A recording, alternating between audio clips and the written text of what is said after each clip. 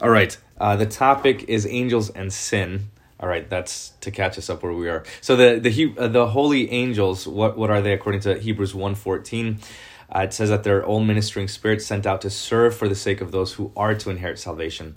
Coming from the Greek word angelos, which means messenger, Malachi in Hebrew, which means messenger as well. So this is describing not their essence, but their office, that they are messengers, that their task is to communicate and carry out what God himself has said or done. Now, the question is, how many angels are there? The best I could answer this is by saying a lot, many. The number of angels is very, very large in the scriptures. They are, however, uncounted and unrevealed. So Daniel chapter 7 verse 10 gives us a good clue. It says this: 1,000 thousands and 10,000 times 10,000. Again, this isn't an exhaustive number. It's just talking about a portion. Already we're in the millions when we multiply those numbers. Luke chapter 2 verse 13 says a multitude of the heavenly host. That's a vague number. That's a vague word signifying a certain number. Psalm 68 verse 17 says 20,000, even thousands of angels. So we know that there's a lot, and that they can't be counted, that there's estimates of this in the scriptures. Now, we talk about the two ways. What are the two ways that the angels help Christians? As I said at the beginning, they serve Christians. Well, the two ways they serve them are in life and in death. And the holy angels watch over and protect Christians in life. Now, this we get from Psalm 91, starting at verse 11, going to verse 12, and it says this: He shall give his angels, God shall give his angels, charge over you to keep you in all your ways. Not in some of the ways, but in all of the ways. And they, the angels, shall bear you up in their hands, lest you dash your foot against the stone. So that throughout your life, that is to protect you physically, the angels have been given by God to you to protect you. Again, we also have that text in Matthew 18 when Jesus himself says of the little ones, he says, and I tell you that they're angels. And he uses that word that's the possessive, meaning this is where we get the idea of a guardian angel. Now, Jesus never said how many. It could be one angel, it could be many, it could be a dozen. But he does say that there are angels assigned to each Christian, that the Lord assigns to each Christian to guard and protect them. So that's the first way, is that they watch over us in life. Now, the second way that they help Christians is in death. And we get this from Luke chapter 16, verse 22. This was the text 2 Sundays ago on the first Sunday of Trinity. This was the Luke 16, the account of the rich man and Lazarus.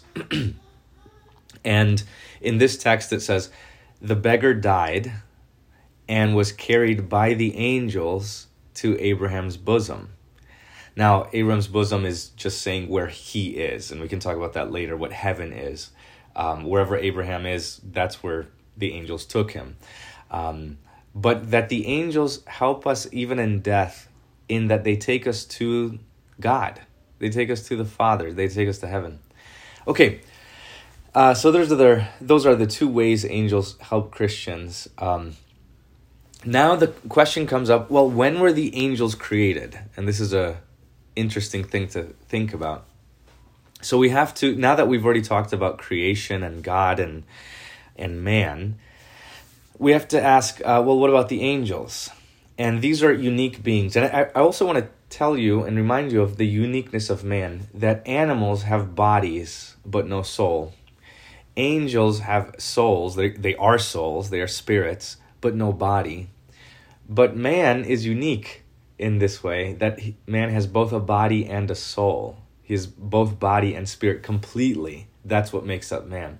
And we'll talk about the significance of that later, how important and unique mankind is in all of creation, that he's the only one that has this kind of duality in him. Now, we have to ask, well, when were the angels created? Because the angels are creatures, and that is, they're not eternal. So they are creatures of God. And so the first question is, were the angels created before the 6 days of creation? So we have the 6 days, and then within these 6 days, God creates everything. Well, were they created before that time? And the answer is no. So John chapter 1 verse 3 says, all things were made through him, that is through Christ, and without him was not anything made that was made. So then we have to say, well, are the angels made? Are they creatures? Well, yes, they're creatures. So then that means that the angels were made through Christ.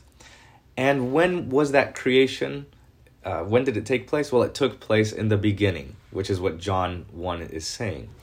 Also, we have this other text, Colossians chapter 1, verse 16 says this, for by him, that is by Christ, all things were created in heaven and on earth. So everything you see and don't see, the visible and the invisible, in heaven and on earth, visible and invisible, the text says, whether thrones or dominions or rulers or authorities, all things were created through him and for him. So we get this indication in the scriptures that the angels, who are created beings, the things created in heaven and on earth, visible and invisible, were created through Christ, and that this was done in the creation. So when were the angels created before creation, the 6 days of creation? No, they were created in creation. The second question is, well, were the angels created after the 6 days of creation?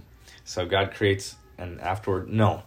And we know this because Genesis chapter 2 verse 3 says that God blessed the seventh day and sanctified it, because on that day he rested from all the work of creation that he had accomplished. So we have this understanding that whatever he created, he completed. Exodus 20 verse 11 says this, for in 6 days the Lord made the heavens and the earth and the sea and all that is in them. That means everything that's in the sea, everything that's in the earth, and everything that is in heaven, he created in the 6 days. And then it continues in verse 11. But on the seventh day he rested. So we do know they weren't created before creation. They weren't created after the 6 days of creation. They're within the 6 days of creation. Now, we have to say, well, when in those 6 days were the angels created? Well, what else does the Bible say?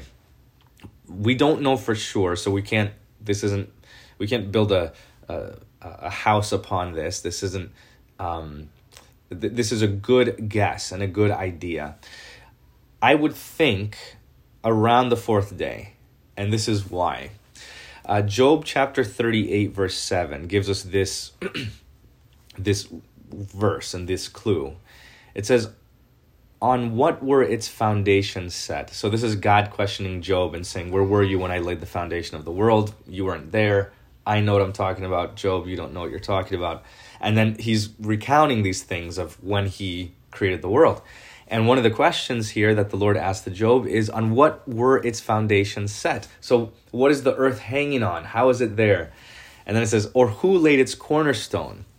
What was the first part of the world that was built, and then the world built around it?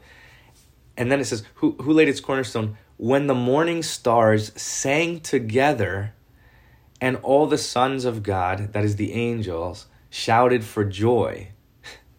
So, in other words, we have a clue here that the angels witnessed the creation of the stars.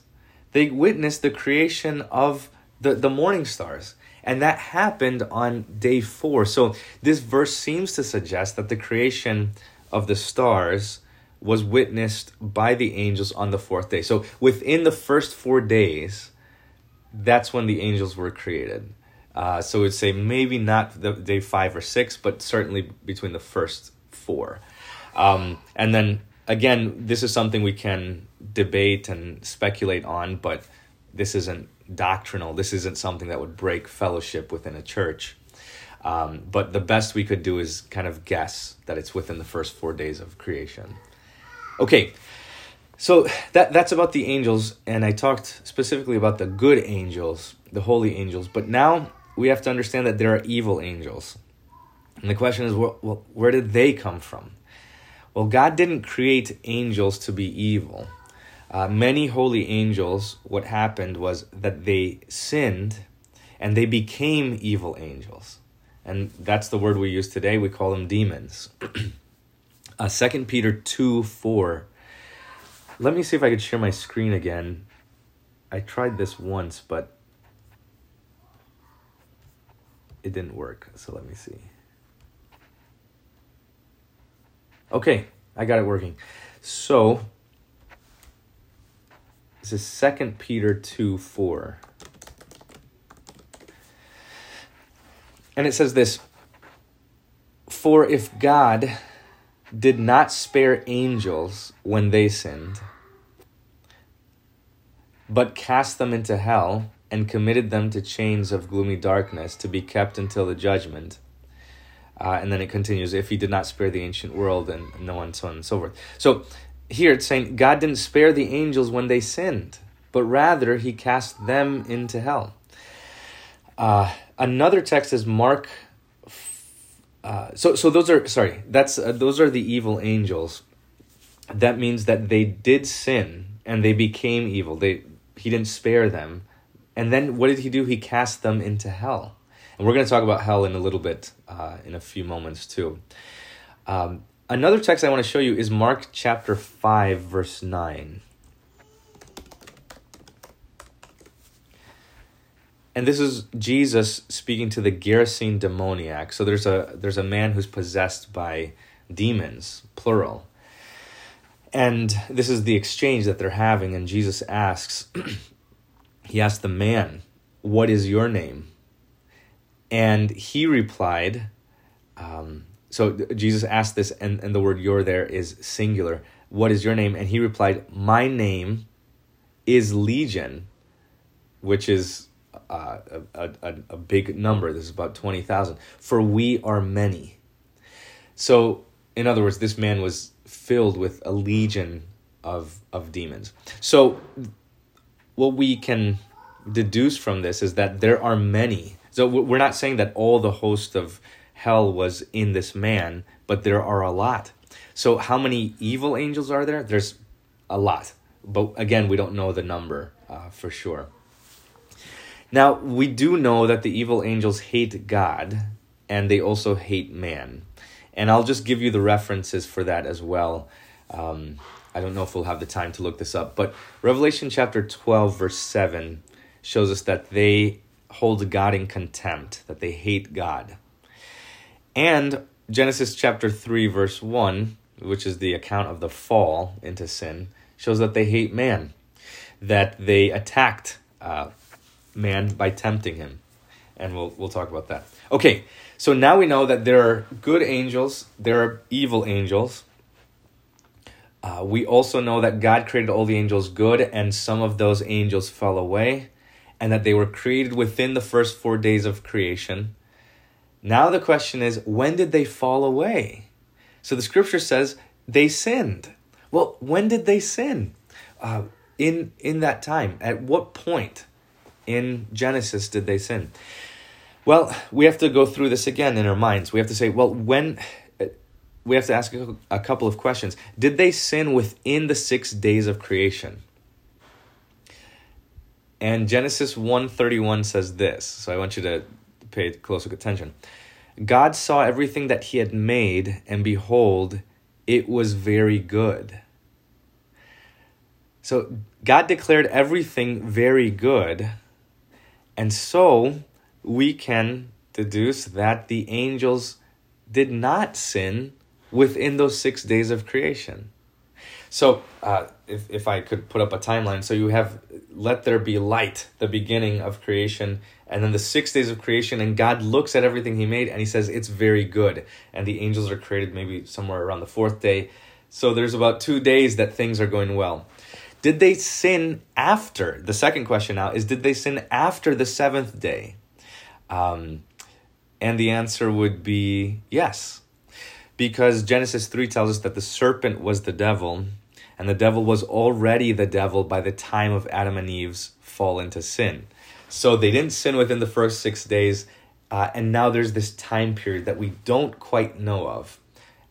From the seventh day that God rested from everything he made and the fall. And then we say, well, that's an undisclosed amount of time. I don't know how long that could have been. So the angels fell anytime after the sixth day and before Adam and Eve's fall into sin. It could have been a matter of a few hours. It could have been days or weeks. Most likely it wasn't years, because Adam and Eve probably would have already conceived and given birth to a child.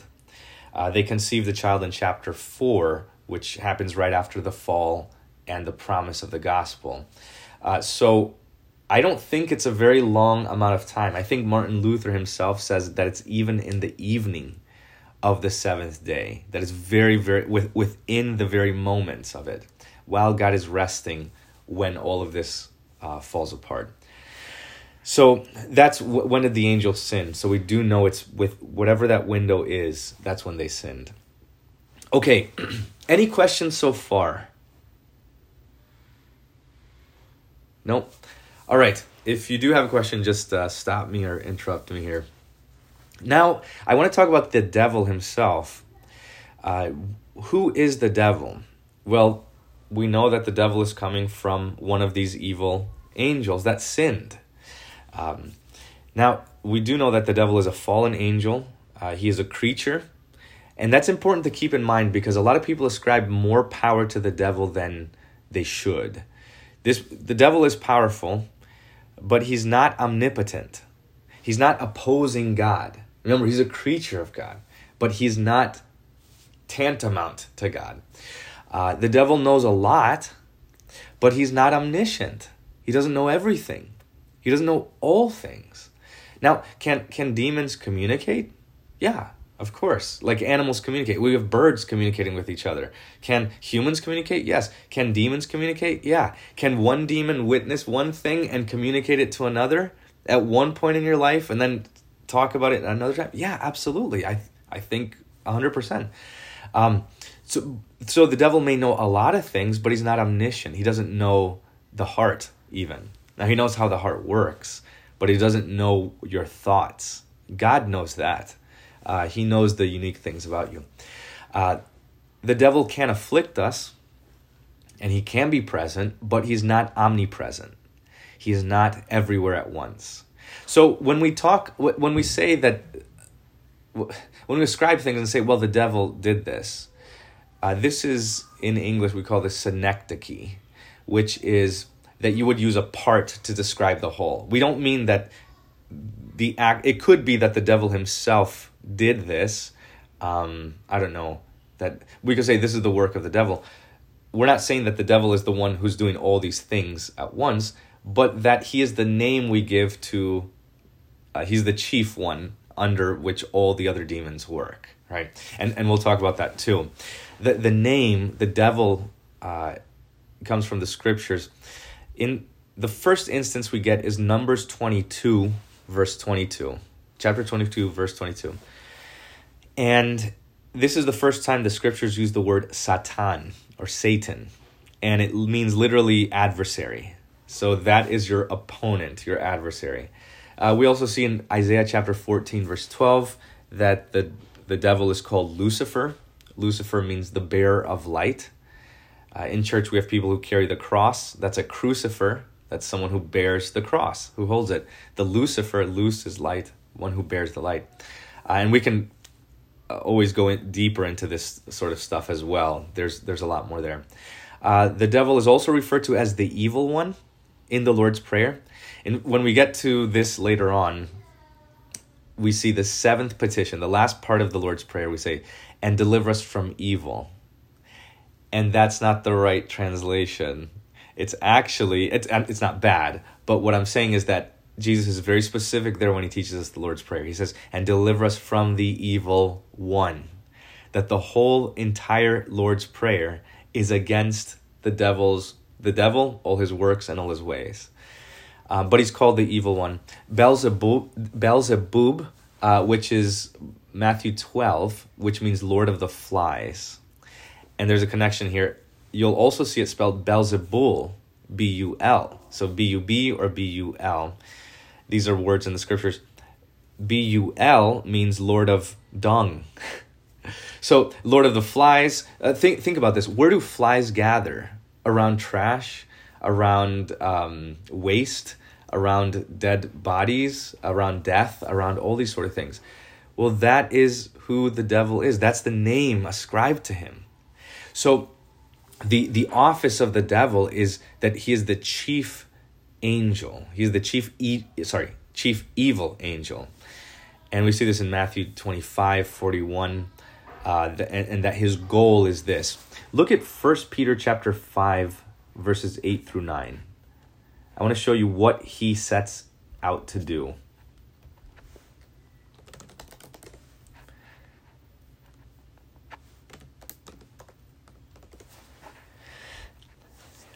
Actually, this is the text for this coming Sunday, the epistle lesson for Trinity 3. It says, this is a warning to Christians. Be sober-minded. Be watchful. Your adversary, that is the devil, that is Satan, the devil prowls around. That's not really the best translation. Prowl, that sounds like it's sneaky. It's more that he walks around. That's a better translation. Prowl, because this doesn't make sense, that he prowls around like a roaring lion. If you're trying to be sneaky, you wouldn't roar. But he's walking around. In other words, he's acting like he has the victory. He's a roaring lion. He's very proud. And what does he do? He is seeking someone to devour. That is, he is seeking to destroy faith. And we know that the way he devours people is by destroying their faith, because verse 9 says, resist him firm in your faith. Again, the better translation here is not your faith. A lot of translations do this. It's rather firm in the faith. There's a definite article there. It's not possessive. It's not talking about your individual faith. It's talking about the faith. It's talking about what is taught, the scriptures themselves. Anyway, that the way to resist the devil is by standing firm in the faith, and that what the devil wants to do is make you not firm in the faith. So that's how he devours people. I want to tell you too that this is the devil acts differently at different times. In the midst of suffering, he walks around like a lion roaring to show that he has victory over you or to intimidate you and scare you. But the devil also is like a serpent in that he is sneaky. So that I would say this, that before you sin, the devil is sneaky like a serpent. After you sin, he is like a lion. That he tries to say that he has the upper hand over you. We'll talk about those things too. But that is the goal of the devil, is to destroy our salvation. In other words, he's envious. The devil is envious. He wants to destroy what God is giving us. And there's so much I could say here. But there's a distinction between jealousy and envy. And I want to point this out because the scriptures say, when we talked about the attributes of God last time, one of the attributes of God is jealousy. God says, I, the Lord your God, am a jealous God. And we oftentimes think that jealousy is a bad thing. But it's not, because if God himself says he's jealous, then it can't be bad, because God is not evil. He's benevolent. So jealousy is not bad. Rightly understood. The way we use the word jealousy, we're talking about somebody who's possessive and really, doesn't let their husband or wife talk to any, like the jealous boyfriend or girlfriend. That's the kind of the idea we have. But jealousy is a virtue. To be jealous means to want what is rightfully yours.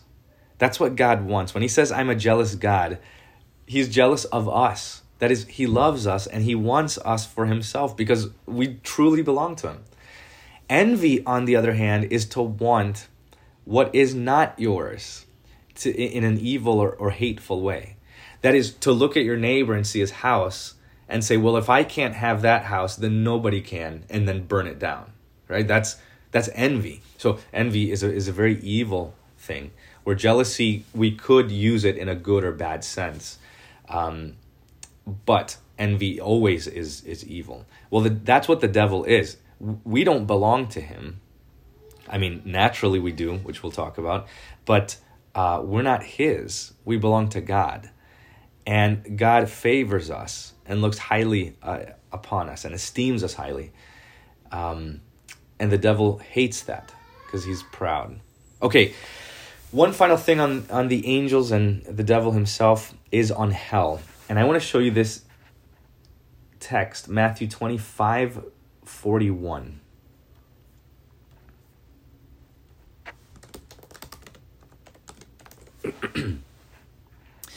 Now, this is a long text, and this is Jesus talking about the final judgment. There's a lot here. The entirety of Matthew 25 is 3 separate accounts of the end, 2 parables and 1 prediction of what will happen, and this is the prediction. But this is in verse 41. I mean, this is very revealing here. This is the final judgment, the separation of the sheep and the goats. Again, we'll talk about that on the last class. We'll talk about the last things. And God says, he will say to those on his left, that is the goats, "Depart from me, you cursed, into the eternal fire, prepared for" who?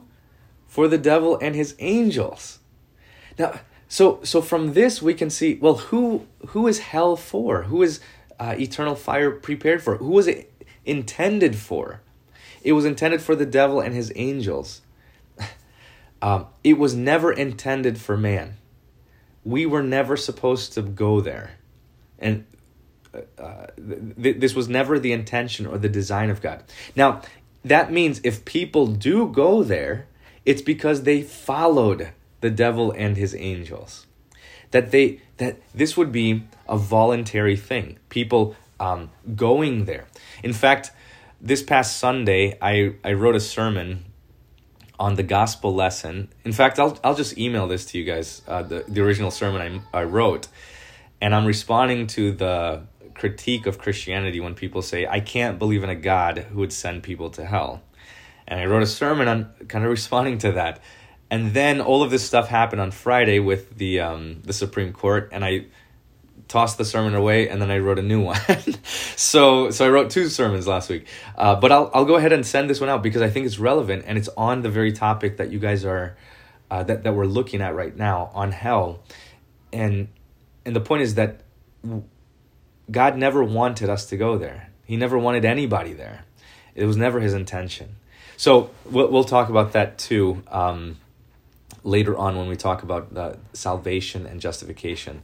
But this brings us to the end of the first part of the study on angels. Are there any questions that you guys have on that? No? Okay. If you do have a question, let me know. If not, email me or text or call or anything. Now, I want to talk about the second part of this lesson today, which is on sin. And I want to show you that there is a deep connection. Hopefully you can see the progress that we're making. We're talking about God, we're talking about man and creation, and then we're talking about angels, and now about sin.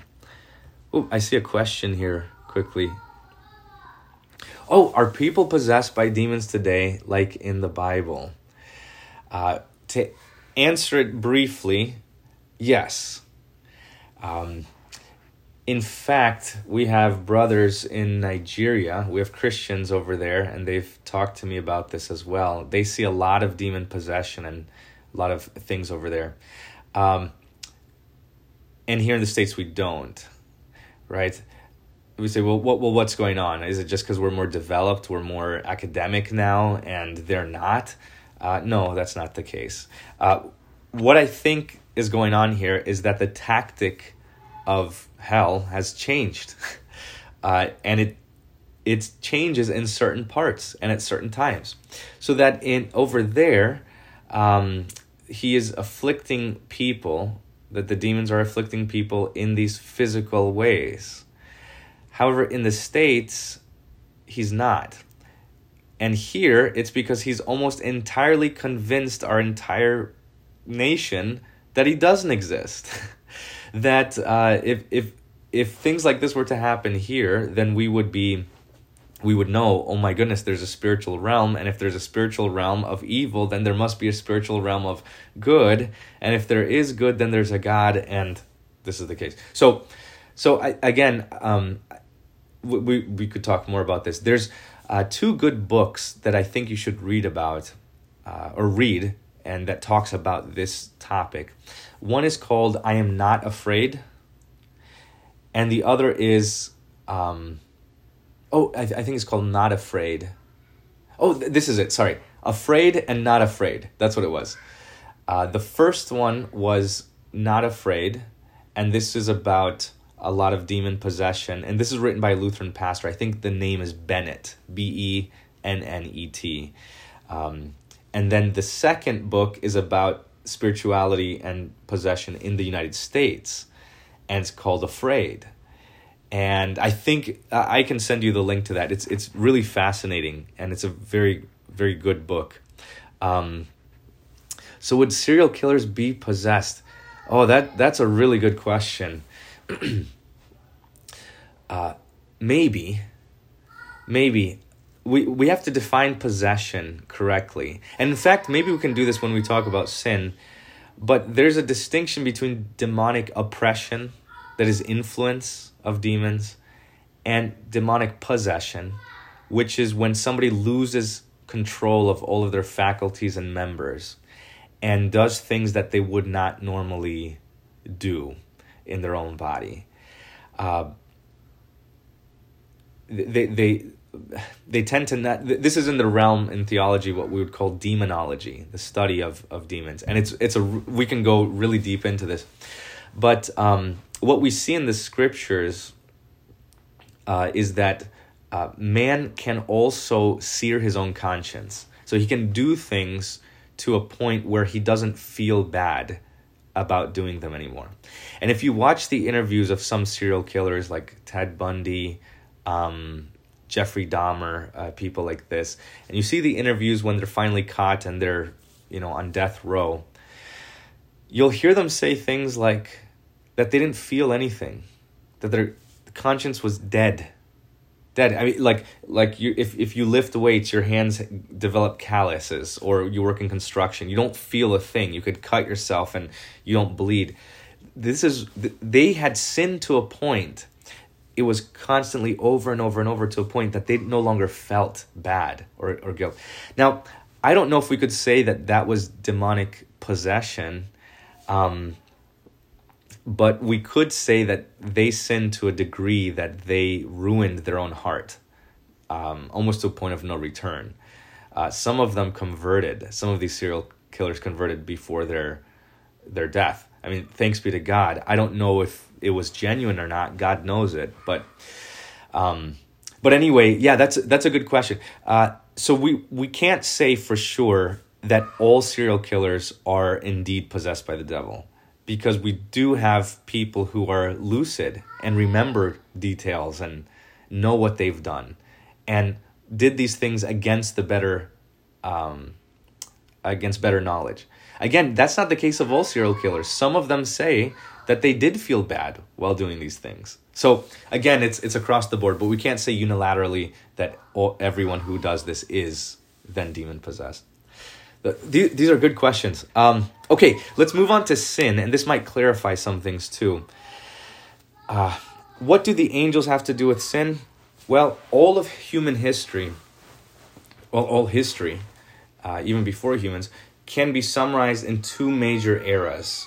And we can talk about before sin and after sin.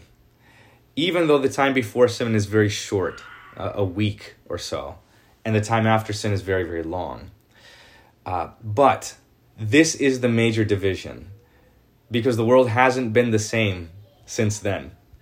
And to keep in mind, we are thinking about things in this second era. There's only one group of people, only Adam and Eve, who saw the transition from one era to the other. The rest of us, this is all we know. We don't know any better. So even our thoughts about God are tainted with sin. And sometimes even the questions we have about God are tainted in sin. Questions that we have now that Adam and Eve wouldn't have had before. So these are these two major errors. Well, then we say, well, what's the change? Well, the cause is the devil himself, a fallen angel. And this is the reason. He is the reason we went from an era without sin to an era with sin. And I want to show you this in Genesis chapter 3.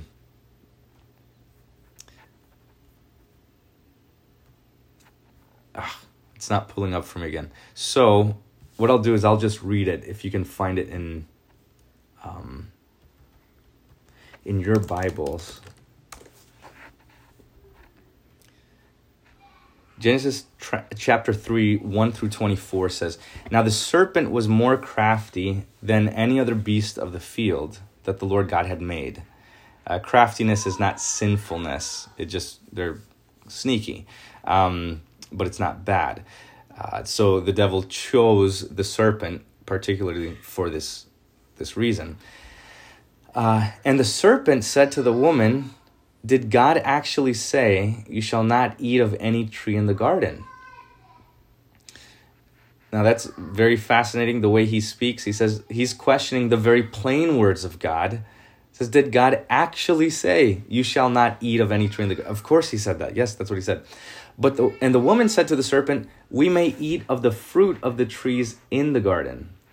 But God said, 'You shall not eat of the fruit of the tree that is in the midst of the garden, neither shall you touch it, lest you die.'" Now I want to talk about that because, I finally got it up again. Because God didn't say that. He didn't say, "Neither shall you touch it, lest you die." However, where is that coming from? Is she lying? No. I think what's happening here is that God said this to Adam. And then it was Adam's job to teach his wife and to tell his wife. And I think this is Adam adding an extra measure of safety. That Adam tells Eve, "Hey, Eve, God told us not to eat of any tree in the garden. In fact, don't even touch it, lest you die." So that Adam is trying to protect Eve here. Again, but this is not something that God himself said. Now, this is where the problem comes in. Verse 4, "But the serpent said to the woman, 'You will not surely die.'" So he starts with doubt. Look at this. Did God actually say, by introducing doubt, and then he simply opposes what God said. He says, the day in which you eat of it, you'll surely die. And then he says, "You will not surely die." So he's calling God a liar. And he's lying in doing it. "For God knows that when you eat of it, your eyes will be opened, and you will be like God, knowing good and evil." Well, Adam and Eve, they knew good. So what is he really selling them? He's selling them evil. So that you will know what evil is. And you won't just know it, you'll know it by experience. But again, the devil is not forthcoming with these words. He's sneaky, he's attempting and attacking and enticing. "So when the woman saw that the tree was good for food, and that it was a delight to the eyes," that it was a beautiful thing, "and that the tree was to be desired to make one wise, she took of its fruit and ate." Again, we're not told what kind of fruit it was. Everyone assumes it's an apple. It wasn't an apple. It's just some fruit that was very beautiful and appealing. And look at this. "And she also gave some to her husband who was with her." That is to Adam. And that's a problem. Because Adam was there and he should have stopped her. But he was standing there and she gave this to him and then he ate. So Adam witnessed the whole thing and he did nothing. And then it says, "Then the eyes of both were opened and they knew that they were naked. and they sewed fig leaves together and made themselves loincloths. Now, I would suggest to you that verse 7 here, they knew that they were naked. In other words, they were ashamed. Where did this shame come from? This came from, they never felt this before, but now they do. They sewed fig leaves together and made themselves loincloths. They think that they're getting away with it. One more thing here. The day in which you eat of it, you'll surely die. They ate of it and they died. God's word was true.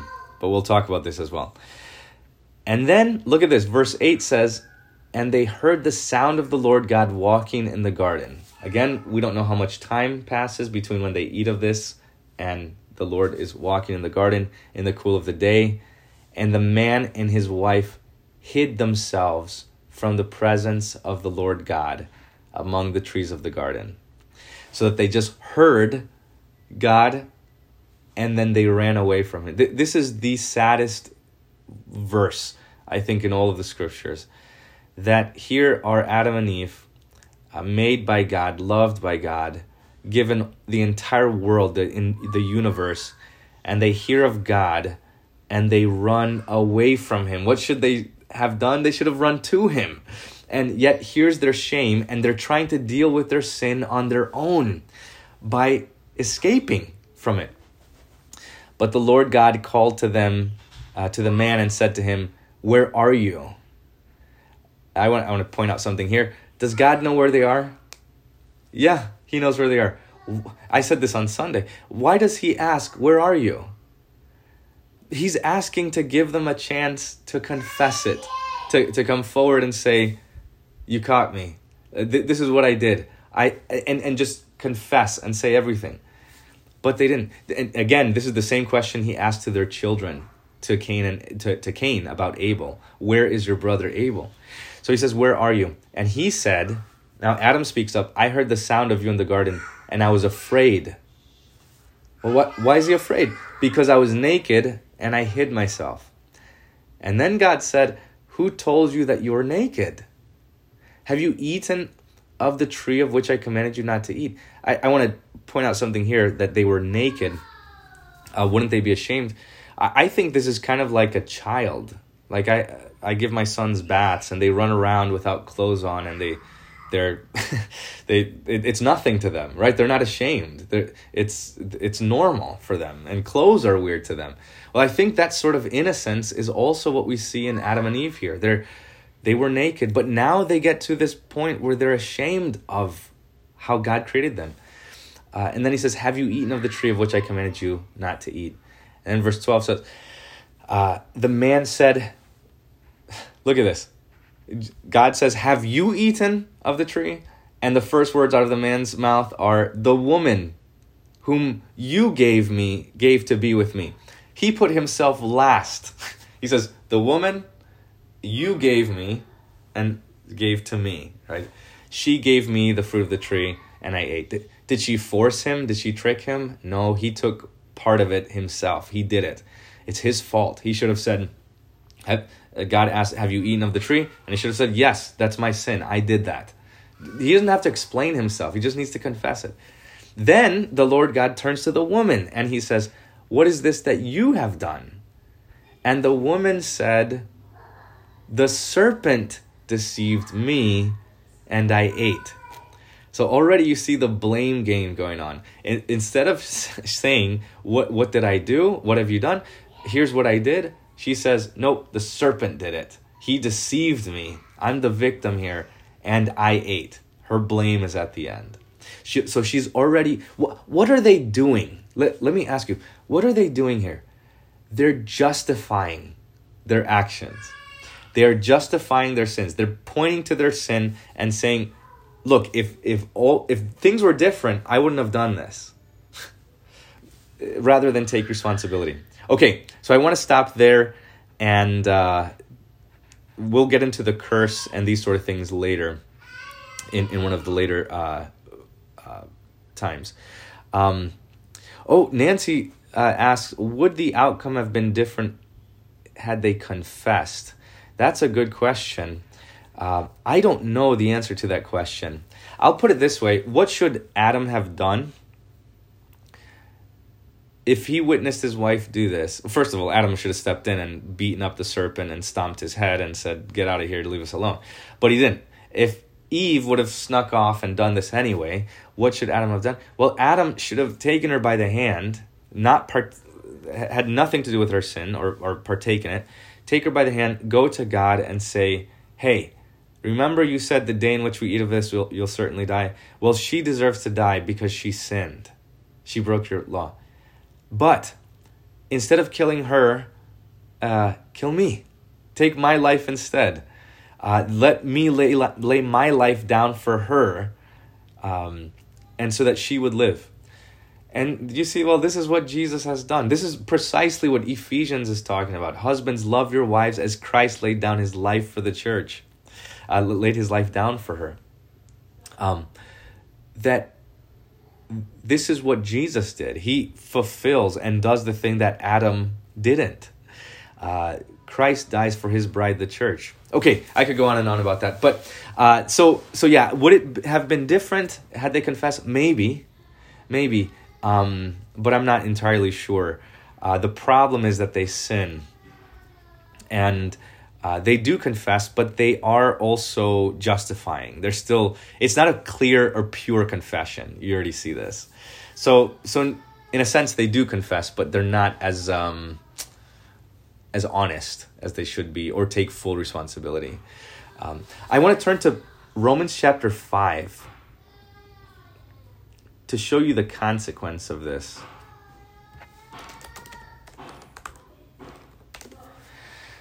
Romans 5 says, "Therefore, just as sin came into the world through one man." Now, this isn't talking about a sin, but sin in general, all of it. So it comes in through one, kind of like if you have a dam, right, holding water back, and there's one little crack, and you say, well, how did the dam break? Well, it was that one little crack there. Well, just as sin came into the world through one man, that is Adam, and death through sin, and so death spread to all men because all sinned.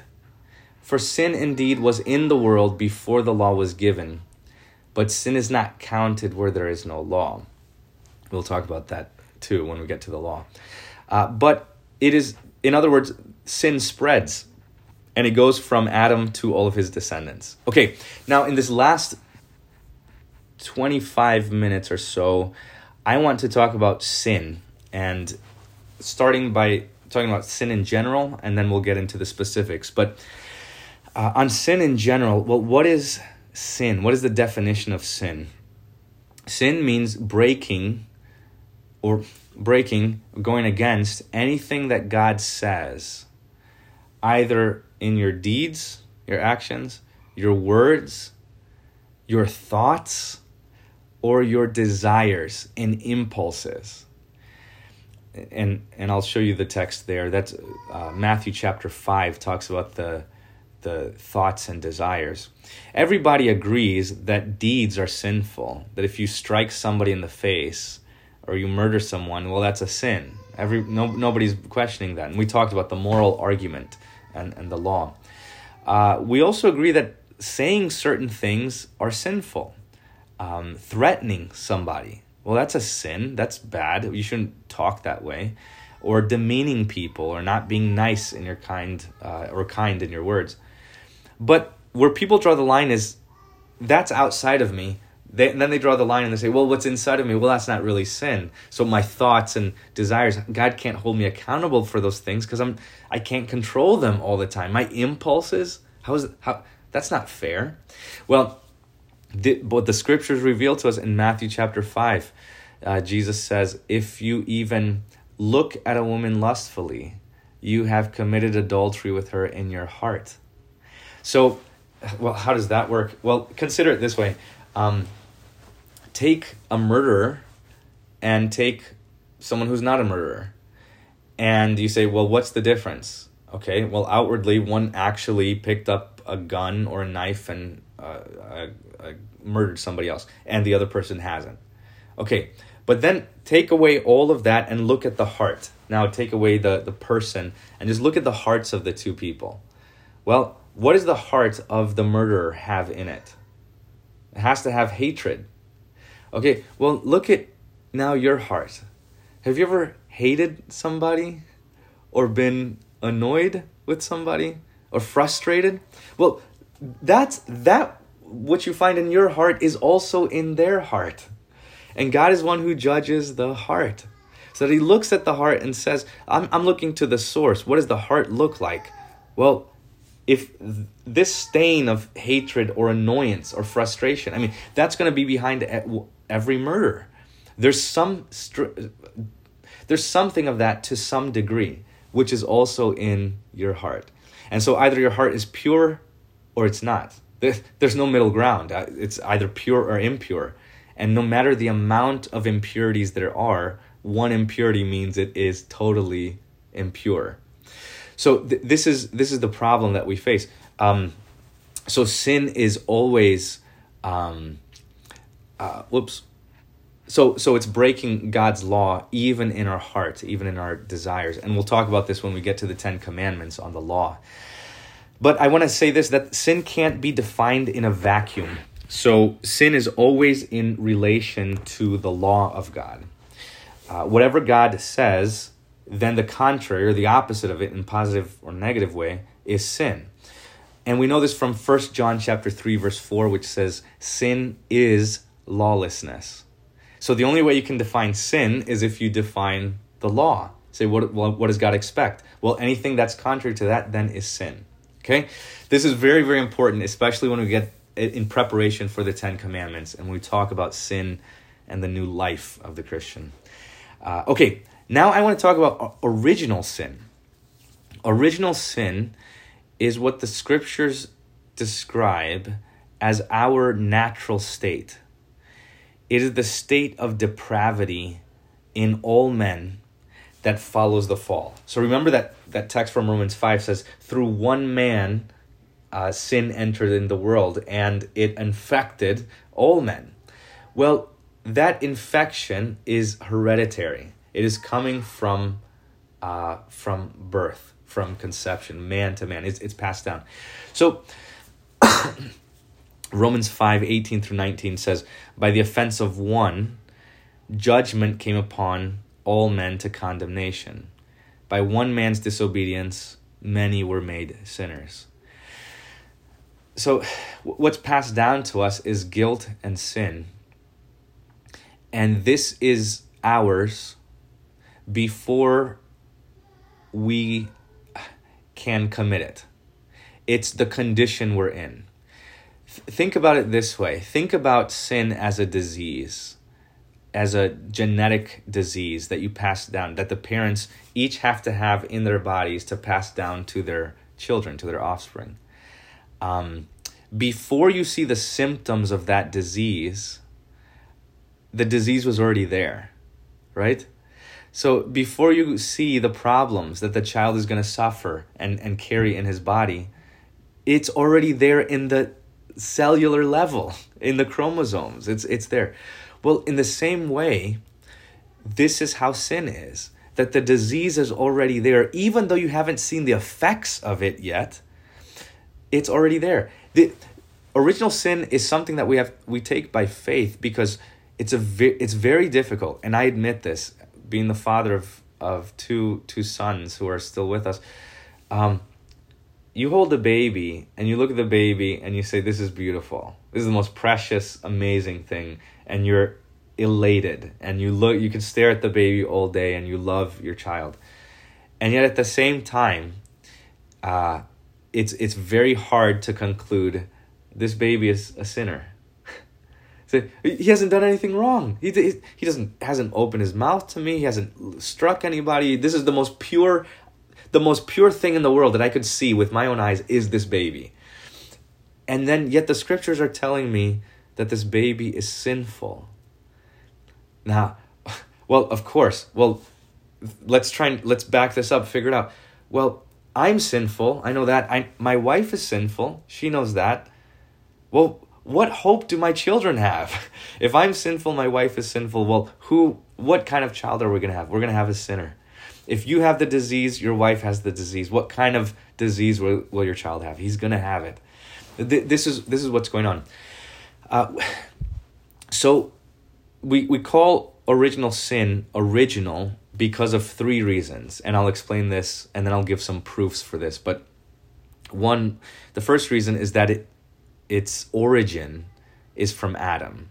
So it's the root and the beginning of the human race. So if it's coming in Adam, then it's coming through all who come from Adam.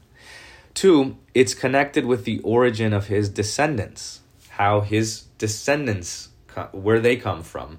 And it's an unbroken chain of people, unbroken chain of sinners.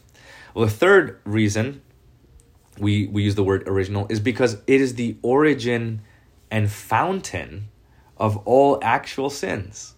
So when we talk about original sin, we're talking about the thing that sin comes from. Where does it originate? Right? We talk about it in this way. Now, I want to say that knowing this, I want to throw 2 sentences out to you and see which one you think is correct. The first one is, we sin because we're sinners. And the second statement is, we are sinners because we sin. So the first one, we sin because we're sinners, or we are sinners because we sin. And which one is right? Well, yeah, according to the scriptures, it is the first one. We sin because we're sinners. That sin is the fruit of the tree. It is the symptom.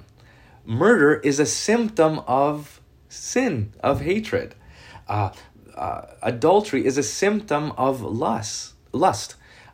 Lying is a symptom of so on and so forth. That these things, we see the effects, but there's a cause, and there's something deeply in there, and that's original sin in the heart. And this original sin is simply the lost image of God in us.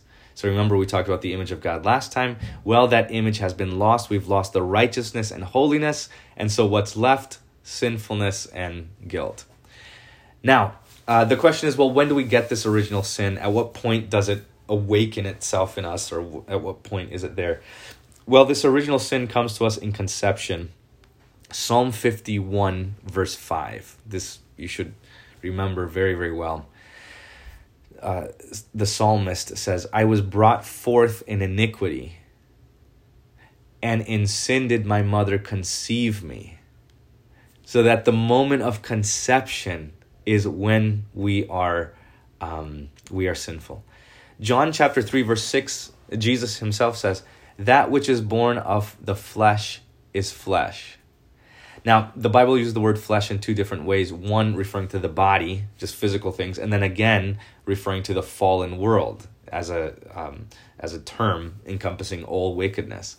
Well, in the context of John 3, what Jesus is talking about is flesh. Wickedness is born of wickedness. Wickedness comes from wickedness. Okay, so whatever is born of the body is then wicked, right? So we have this even in our conception. We are. So there's not a moment in our life, not even a nanosecond in our life, that we are without sin, that we're not affected by sin.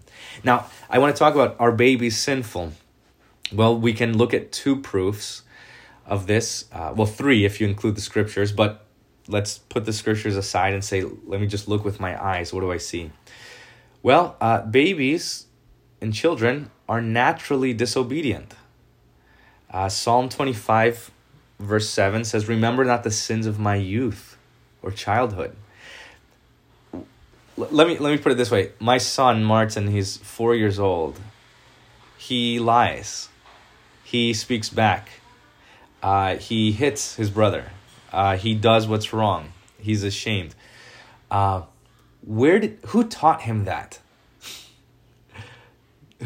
Who taught him how to shout back at me or scream or not to go to bed when I tell him to go to bed? Who taught him how to lie? Nobody taught him. It's coming from a source. Where is the origin of that? Well, that's his heart. That's his poor, miserable condition that he inherited from me. That's my fault. If I was better, if I was without sin, then he would have a chance. But he has no chance because neither me nor his mother are without sin. nor were our parents, and so on and so forth. So that's the first thing, is natural disobedience. We're constantly having to teach children to do good, and they naturally do bad. Well, the second thing is infant mortality.